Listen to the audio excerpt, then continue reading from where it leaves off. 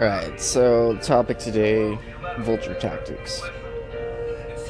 These people that are copying and cloning certain products, and they're not really offering anything new, they're not changing it up, they're not trying to do anything different whatsoever, and making money off of it. It's fueling excessive consumerism. And then you get these people that think that creating something to actually be creative, oh, you just copy stuff, copy paste, and actual innovation is lost. The people who are actually out there creating aren't getting credit for it. Like, it's killing certain industries. I'm sure many of you remember the Napster fiasco, early 2000s. Maybe some of you don't. I'm not sure the age range on here, but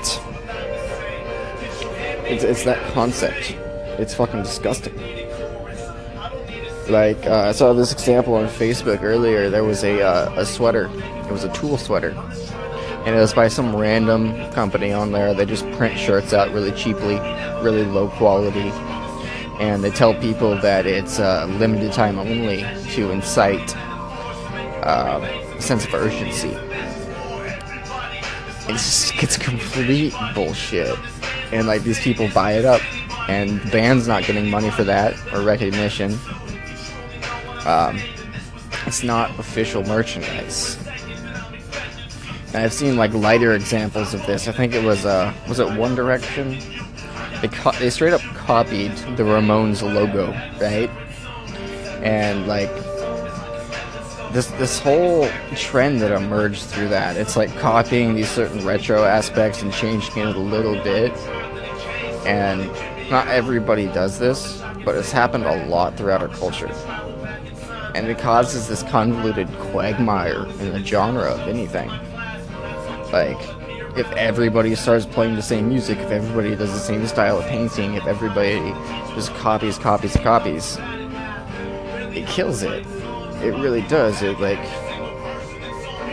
like you have a couple people that start something and they're creative, and then you have another generation that clones it, and another generation that clones it.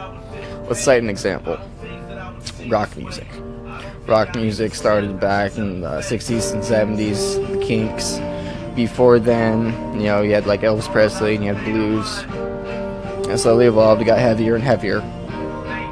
And let's say a certain peak, let's say late 70s, early 80s, kind of a first generation of rock, right?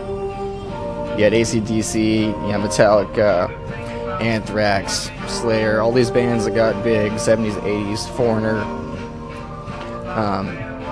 Then you had like the 90s generation, right? The grunge movement. And it had a lot of elements copied from rock music. Just kind of pasted over, next generation.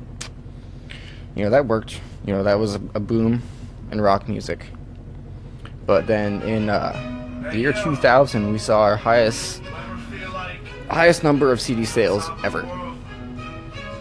That was it. It peaked out there. We haven't broken that since then. And we had the third generation of harder rock. You have like Korn and Nickelback. Now a couple bands survived through that, right?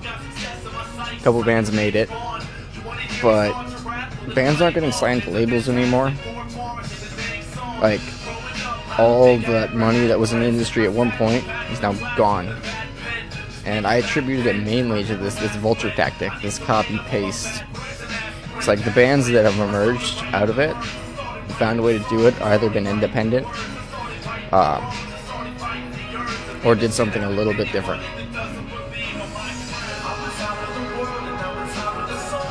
It's so fucking annoying. It's just copy-paste.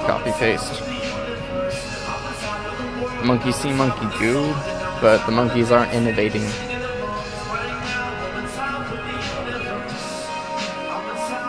Yeah, this is pretty much my rant on the subject. Like, try something different, try something new. Don't just copy something and say it's yours. Thanks for listening. Bye, everybody.